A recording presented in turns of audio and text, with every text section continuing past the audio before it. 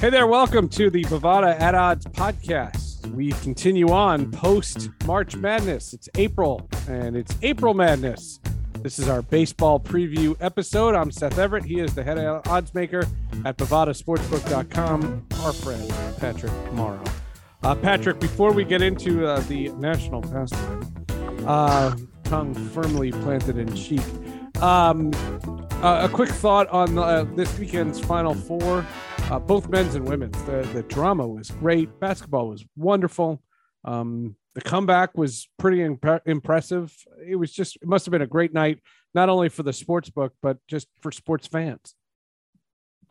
Absolute fantastic weekend, Seth. This tournament has been great from start to finish, and the Final Four was right there with it. Duke, North Carolina somehow lived up to the hype. It was incredible. It was two heavyweights going back and forth, just punch for punch, a fantastic ending. I love to see Coach K go out the way he did like that. North Carolina perfectly evened, as a North Carolina fan told me afterwards, North Carolina perfectly evened the series between Coach K and North Carolina. It was a perfect 50-50 win-loss record. But boy, did North Carolina, I know North Carolina didn't win it all, but I saw a sports writer write, just on Saturday alone, they should have hung a banner for that game, just sending out Coach K like that. They did it at Cameron Indoor, and they did it in the Final Four with Duke as a favorite. Oof, that's got to be tough. It's crazy. He'll go down in history, right, as this classic coach, this Hall of Fame coach. And, the only thing that North Carolina, you know what it feels like? It feels like the New York Giants against Tom Brady. You know what I mean? Like Tom Brady's this all world. He's this, surefire Hall of Famer. He's 7 rings and all this stuff. But, the New York Giants will say, well, we played him twice. We won. The Philadelphia Eagles can say that too. All right. So are you calling Coach K over or under shortest Tom Brady retirement? Is Coach K coming back next year? No, I see. I'd like to think that Mike Krzyzewski is not coming back. Here, we've talked about this on the podcast before. The rule is when you're in the media, and I'm still in the media, you're quasi in the media because you're the host of this podcast now. I'll take quasi. The rule is you can never tell an athlete or anyone to retire. Mm-hmm. It's not your livelihood and it's not your thing. So if they want to do it, you have to give them the opportunity. If a team wants to sign Dan Marino next year, he can do it. The problem is that if you retire and they go out of their way to give you the accolades of retirement, yes, stay retired. Yeah. That's when it's bad. Brett Favre did it. Roger Clemens did it. It's not just a Tom Brady thing. There's a classic thing that happens and it's retired. Speaking of, as we segue into baseball, it's one of my favorite retired stories, which is retired numbers. Retired numbers are something that's very, very lauded in baseball. Like I would think in baseball more than other sports, I think retired numbers are a big deal, right? I think so. Yeah. There's always like a big to do, like if a player comes, like asking for permission to use a number and stuff like that. That's where you're referencing a story that I had a field day with. Okay. In covering the sport for 25 years. This was my favorite one. The Chicago White Sox have 11 retired numbers. Okay. And one of those numbers is the number 11, Luis Aparicio. Gold Glove, 1956 American League Rookie of the Year, 10-time All-Star, 9-time Gold Glove winner, entered the Hall of Fame in 1984. Luis Aparicio. Omar Vizquel is a great shortstop in his own right, signs a free agent contract with the Chicago White Sox and asks Luis Aparicio, do you mind if I wear 11? My argument is that it should not be Luis Aparicio's choice. You retired a number. You can't unretire it. And I thought it was bad on Omar Vizquel to even ask, because what's Luis Aparicio going to say? Luis Aparicio is not sitting there wherever he is, enjoying retirement, he's going to be a jerk and he's going to say, no, Omar, you can't have it. The team maybe he would. No, the team has to take the permission away. The player can't ask. So what I did is I did a whole promo. I was working for MLB at the time. And I said, the Chicago White Sox, we retire numbers unless you ask. So, don't bury the lead. I assume he gave Vizquel permission. Vizquel wore 11. I thought it was a joke. And I made oh my goodness. I was working for Major League Baseball at the time. I was hosting a radio show with the late, great Darryl Hamilton. And I went off on that. Oh my God. The whole time was you can't ask to unretire a number. That being said, I think there should be more retired numbers in all sports. I think retired number, they hold it for the absolute worst and absolute best rather. And to me, you're not going to run out of numbers. And, my whole point, for example, the Seattle Mariners should have retired number 21 for Alvin Davis. Alvin Davis was the best player for a decade. The first player, if the first player you retire is Ken Griffey Jr., then it's saying that the Seattle Mariners don't have any history before he got there. And that's not true. And while Alvin Davis is not a Hall of Famer, he's the best player they had for 10 years. They nicknamed him Mr. Mariner. Mr. Mariner. Yeah. If you're Mr. Mariner, you should Mr. Mariner, your number's retired. You should at least get the key to the park. And I just think, franchises that don't have the Yankees and the Red Sox and the Dodgers history, and the Giants, if you don't have that history, you should have a cluster of retired numbers. The White Sox actually have a decent number. They've been around for 100 years. They did go 85 years without winning a World Series, but they have 11 retired numbers. That's how you do it. And I think other teams should do that too. I don't mind the New York Yankees having 20-something retired numbers. I think it's great. Yeah, and their history speaks for itself, right? You look at who those players are, and you're not really finding problem with it. Yeah, I go back and forth with it. I completely get your take. I know. I think for a player as good as Omar Vizquel, you could maybe be seen to some degree as honoring that player by playing under him, but it's he didn't say Aparicio on the back of his jersey. I've taken that phone call so many times. But wait a minute. You said these White Sox, right? Do they even have letters on the back of the jersey? They do. On all of them? Okay. Yep, they do. Okay. All right. Well, all right. I defer. I'm telling you, it's fine. But if he was wearing Aparicio's jersey, that's an homage.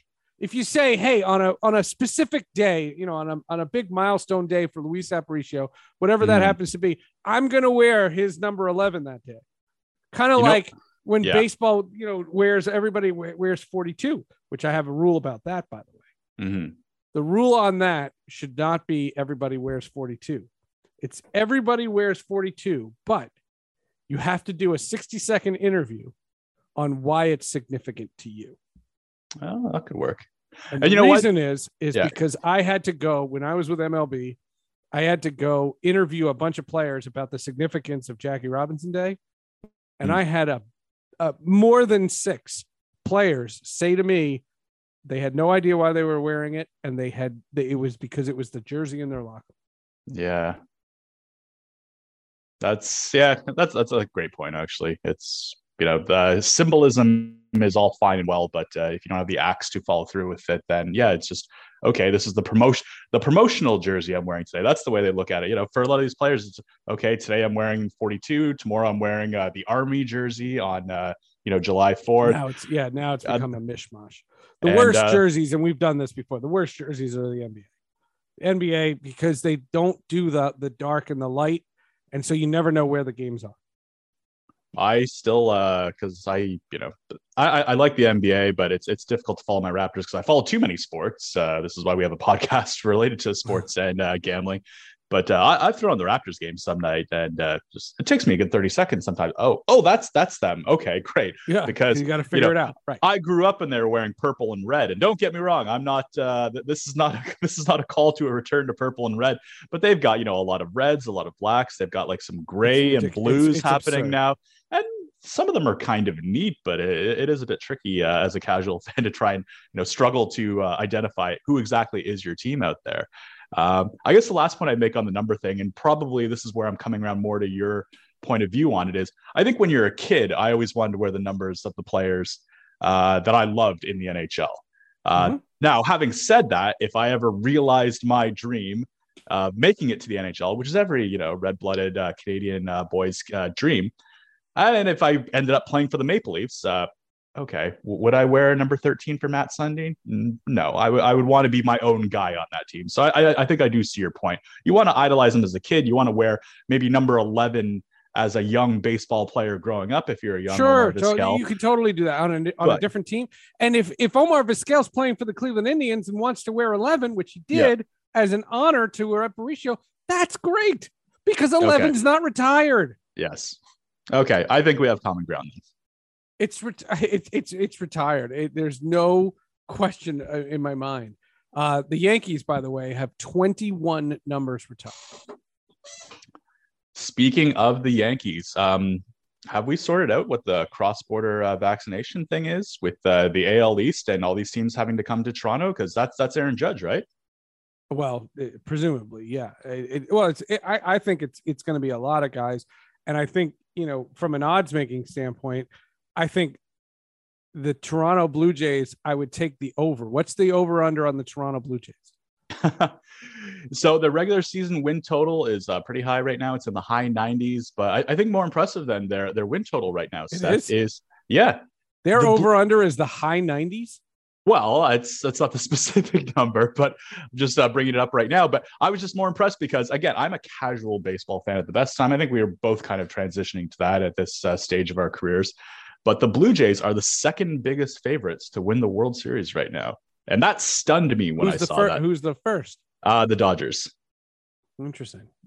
Yeah. All right. So the exact number, just for that over-under for the Blue Jays, sorry, it wasn't high 90s. It was 92 and a half, not high 90s. That's different. Yeah. See, I would consider the over because there are more unvaccinated players in baseball than any other sport.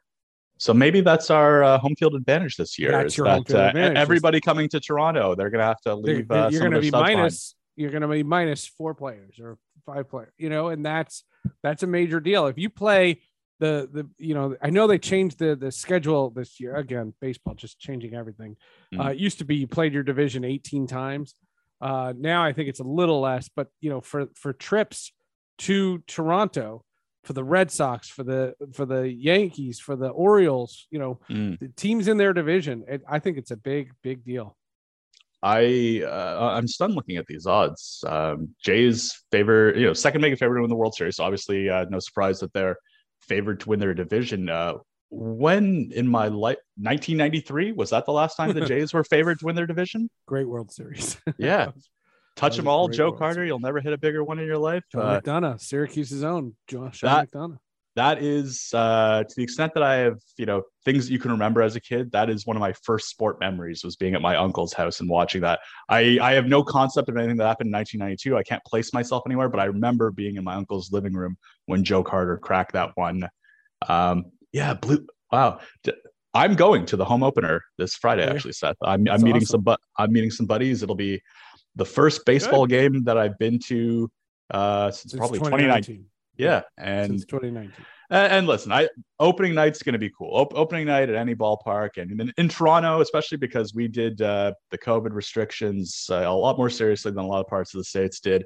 It's really going to be a party that night, regardless of what happens. And I'm going to have a great time, regardless. Hopefully, the Jays win. But you know what? After that, it's baseball. I'll pay attention, but I'm not going to the ballpark every day. I'm not going to be catching too many more games. I hope it's a great night, but it clearly looks like it's going to be a really good season for the Jays, at least on paper.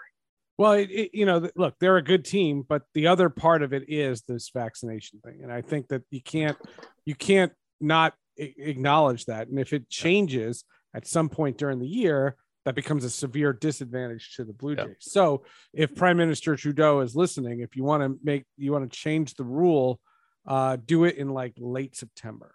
Yeah, I give Trudeau a lot of grief, but I want to thank him for finally getting something right, and that is kneecapping our American give the competitors Jays an advantage. And Kyrie Irving can't play against the Raptors. That's right.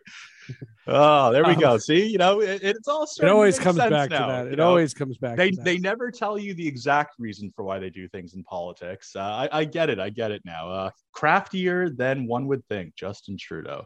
You were talking about 1993, the first baseball memory. I'm a little older than you. The first baseball memory that I can really remember is 1984. My grandfather had Lou Gehrig's disease, and he was losing the power of speech. And one of the last things I remember him ever saying to me, he died 3 years later, but he couldn't talk for, like at least the last 2 years of his life. And I was 10 years old. And I remember him saying in April of 1984 that the Detroit Tigers were going to be something. Like they were a really good team.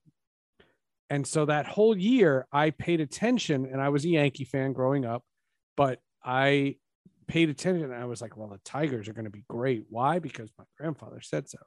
Like, because he was a man of very few words, literally. And they won the World Series that year. Jack Morris, Dan Petrie, Lou Whitaker, Alan Trammell, they won the World Series, and I thought that was fascinating. The first season that I really, really paid attention to was 85. And the joke in my family is always that I know everything about the 1985, 86, and 87 Yankees. The 1988 Yankees, not as much, because that's when I discovered girls. And suddenly something was taking precedent over baseball. Baseball was always my favorite. It was always, with hockey a close second. Baseball meant so much to me. And when I started my career, it wasn't doing baseball. It was actually in hockey. I was in the American Hockey League, and I was working. And when I had the chance to cover baseball, I thought that was more important because you sounded smarter. I always thought when you listen to the football analysis, I was a big John Madden fan, right? Pat Summerall, John Madden, you think about any of the top football analysts, what they are literally saying to me in the way it sounds to my ear is it sounds like the 300-pound lineman is stronger than the 280-pound lineman, and that's how they won. He's doing a cross route. He's looking for a hole. I mean, oh my God, the strategy in baseball. It was, where are you going to place the outfielders? Where are you going to play the infield? What are you going to throw? What's your approach at the plate? What player should you be using? What's the managing rules? There was so much strategy, and that a good baseball game was a chess game. Yes. And I loved that aspect because there was so much you could break down. In broadcasting, when I learned what you can't say is he should jump higher or he should run faster. Unless you can do that, you can't say that. But you can say, why was he swinging 3-0? You can because what you're questioning is the decision-making process. Yes, you're not asking for go gadget arms. Right. And so that's where baseball, to me, you just sounded smarter. If you were breaking down baseball, there was a lot more meat to it. And then in my career, I covered in 1996. I always called 1996 my last year as a fan. The Yankees won the World Series, but in 1996, I started covering the Colorado Rockies. I covered every game of the 1997 Rockies. That was Larry Walker's MVP year. In 98, I covered the All-Star game. It was in Coors Field in Denver, and then got hired in Seattle 10 days later. So the first half of the season, I was in Denver. The second half of the season, I was in Seattle. And then 99, 2000, I did the Mariners postgame show. And then when I was in Seattle, the Mariners winning the wild card on the last day of the season. You know, there's a baseball game. You talk about the significance of a baseball game. A baseball game is the existence of my children. One baseball game. The Mariners were playing the Angels in 2000. If they won the wild card. This is when they had one wild card. Yes. And they had to win on that last day of the season. The other team that they were facing was an East Coast team, so they had already lost. Mm-hmm. So the Mariners had to win this game, and they win on the last day of the season and then make the playoffs. They make the playoffs. They play the White Sox. I go to Chicago, and then I travel to New York. The Mariners play the Yankees. Now, this season is known for the 2000 Subway Series, the Mets versus the Yankees. But for me, it was the Mariners versus the Yankees, ALCS, and I met the folks at Major League Baseball. That was how I met them. And I'm convinced that meeting them face to face was the only way I would ever get hired by them.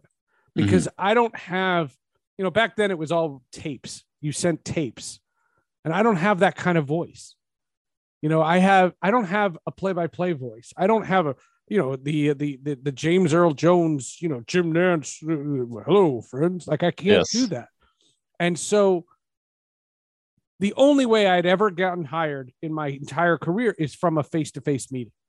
It's never from something, you know, it's never from just sending a random tape to somebody. Right. You know, I don't get any jobs from LinkedIn. The only way I get a job is if I know someone. Yeah, listen, I'm not getting any awards or jobs with my profile picture anyways. My mom's always told me I have a face for radio, but yeah, relationships matter though. I totally get it. And I mean, you know, putting yourself out there, you are going to be more memorable than an audition tape or a cover letter. We went out to lunch. We sat next to each other in the press box. The Mariners played the Yankees. David Justice in Game 6 hit the home run off Arthur Rhodes, and the Yankees go on to the World Series. I remember asking my Seattle radio station if I could stay and cover the Subway Series, and my boss then said, "Do you think there's a person in the Pacific Northwest that gives a crap about the Mets and Yankees?" And I said, no. So I left. I went back, and then they called about a month later. So if the Mariners don't win that game in Anaheim that day, my kids don't exist. Amazing. I never would have come back. I would have probably still been in Seattle. And so I owe my entire existence to that sport. It has meant so much to me over the years. I worked for 4 teams: the Rockies, the Mariners, the Philadelphia Phillies, and the New York Mets. I worked for the league for 8 years. I was at ESPN Baseball Tonight for 2 years. Baseball's been very important to me. What's changed now is not about the lockout, and it is not about all these stupid petty rule changes.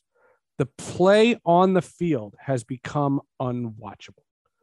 What's happened, and it's very easy to trace, there is, first of all, advanced analytics allowed teams to figure out that if a guy's at the plate, you are literally going to know 80% of the time where he's going to hit it. Yeah, spray chart. So you can move the infielders to block that. And so the hitters had to create something to bypass that and generate offense. And they created something called launch angle. Launch angle is the arc in which the bat crosses your body. And what they teach now is it is more important for the angle to be correct than contact be made. Because when you do make contact, the arc is such, you will drive the ball over the infielders, and more times than not, you're going to do it over the fence, or at least in the gap. Mm-hmm. What that's turned into is a proliferation of strikeouts. Yes. And now you go 4 minutes and 23 seconds in 2021 between balls hit in play. 4 minutes and 23 seconds. That is a song. That's not right. That's not sustainable. And so what's transpired in baseball is that I think the game has skewed older. I don't think gambling numbers are a proper measuring stick because there's so many games. Right. And a lot of people, we've seen the growth of live betting in almost every sport that we offer at Bovada. NFL live betting's huge. College basketball was nuts. We got crushed with Kansas 3-1 at halftime, down 15. But the amount of live betting that we have in baseball is we don't have the same kind of ratio that we do with the other sports that are, really high intensity, a lot of things happening all the time. The vast majority of it is still pre-match. And I think we call it pre-match, but pre-game for baseball. And I think part of that is, a lot of people are still betting. They've got their angles. There's very low margins that the house uses when it comes to booking lines for baseball. So a lot of people just set it and forget it. They wake up every day. They wait for those starting 9 to come out, and they plug that into their program, their software, whatever they're doing to handicap, whether it's just intuition. They bet the game. Then a lot of the time they're not watching them. You don't, because after you place a bet, you don't have to watch the game to figure out what's happened. You update your spreadsheet at the end of the day. Hopefully you have a few more W's than L's, and you go about your day. And it's interesting. I was just because you referenced Jim Nantz a moment ago. I was watching the Valero Texas Open on the weekend, golf, just because I had a couple guys that were in contention on Sunday, and I was kind of thinking, like, this is kind of where baseball's at. It's a sport it still has a lot of interest, still makes a lot of money, but it's a sport where a lot of the time not much is happening. It's got a bit of an identity crisis. And I think it doesn't know which direction it needs or wants to go. I think the flip side of that is when you have that sleepy Wednesday afternoon baseball game and a local Fox affiliate's coming up, the Fox music going to commercial, it's great for football. For a baseball game, after you've just watched, a 20-minute inning where there was a walk, a couple strikeouts, a long, 3-2 count with 10 foul backs. And then they go, like, no, that's not the music for what I just watched. Maybe they need to incorporate the Masters music a little bit more. Maybe onboard Jim Nantz to call a couple baseball games. Because, and the flip side of it is, I don't want to crap on baseball too much, because I do recall just absolutely loving spending an afternoon listening to Vin Scully, and just Vin Scully, play a little story time in the booth. Right. That's kind of peaceful. But that's years ago. And what happens all the time is, what I say to anybody is, what you're holding on to is the past. And what I do, if I watch footage of old games or old World Series videos, I have all the DVDs. If I watch the old, I get emotional. Yes. What I don't do is, here's a perfect example. Apple TV Plus is airing 2 baseball games on Friday. I'll put it on just to see what it looks like, and then I'll be like, oh my God, this is slow. Mm-hmm. And I made the conscious choice that I don't want to cover it anymore. I'll cover it from a distance, but I don't need to be there anymore. And this is the first time in 26 years that I'm not going to any games this year. I have no intention. My kids don't like it. Mm-hmm. It's not because they don't like sports. I just took them to the Devils Panthers game. Watch my Devils blow a 6-2 lead in the third period there, and but not much beats live hockey, and we both know this. Even if your team's bad, and I mean, you think they're fast on TV. I mean, for folks that have never been to an ice hockey game, and if you haven't, first of all, shame on you. But really, being in attendance and seeing the decision making they have to make in real time with how quick they're going, it's obscene. And just knowing that a goal can come out of nothing in less than 5 seconds in any instance on the ice, it's incredibly exciting. And baseball doesn't have that, and it can't have that. I think as they struggle to continue to maintain, I don't want to say relevance, but I mean, there was a time when baseball was part of the big four of, major North American pro sports. And from a financial point, it's still there, but from a casual viewer interest, it's not. And I don't think it can ever be. I think it needs to find a way to maybe embrace, being closer to what golf is. It is weird though, because there is the difference between regular season baseball and the slog of 162 games and those sleepy afternoon games with, 1/3 or half fill stadiums, and then playoff baseball where, I can get up for playoff baseball, even if those games are still sometimes 4 hours and the crowds do it. But I don't know. I guess playoff baseball is maybe like the Waste Management Open in Phoenix, where all the college kids are down there and it's a party for 3-4 days. But, there's still a place for baseball, but it's not, it's not going to be the first 3 or 4 or 5 leagues that I'm paying attention to most each year. Like, I love my English Premier League. I love my hockey. I love my football. I love my amateur and pro basketball. I'm starting to get into F1 now. That Netflix series, it won me over as well. Verstappen, Lewis, and all of that. I was in London over the holidays, and my sister, born and bred Canadian who lives over there, she bleeds the F1 now. It is nuts. So, there'll always be a place for baseball. And I'm hoping this Friday night when I go to the Jays home opener and it's going to be packed in the Rogers Center. And, I haven't looked at the Rangers roster situation to see how many unvaccinated Trudeau's banned from the game. Hopefully it's a lot. Hopefully it's most of them, because go Jays go. But, I'll have a nice moment Friday night and I'll be cheering for the Jays this year, but I won't be paying attention on the day to day. I won't be, if they're on and I can work on something while they're in the background, I'll keep it on the background. Kind of like follow enough baseball people that I'll know what's going on. You know what I mean? I just, and I have too many friends from baseball. I'm happy for them. I'm happy that they have work and they continue to love it, and look, I'm not alone. There's enough people that complain about it. But it's your job, and that's the thing. And luckily for me, I choose what I cover, and I'm not going to do it. It's not happening for me. I'm too close to it, and it was too much a big part of my life. It's very weird. It's very weird seeing baseball come back. The lockout was easier, but we shall see. All right, that'll do it for the At Odds podcast this week. Don't forget, we'll keep up with all the spring sports as the podcast does continue. Now that college basketball is over, we will continue and see you next week. And next week, we'll preview Canada men's soccer going to the Qatar World Cup. Probably not. Have a great week, folks.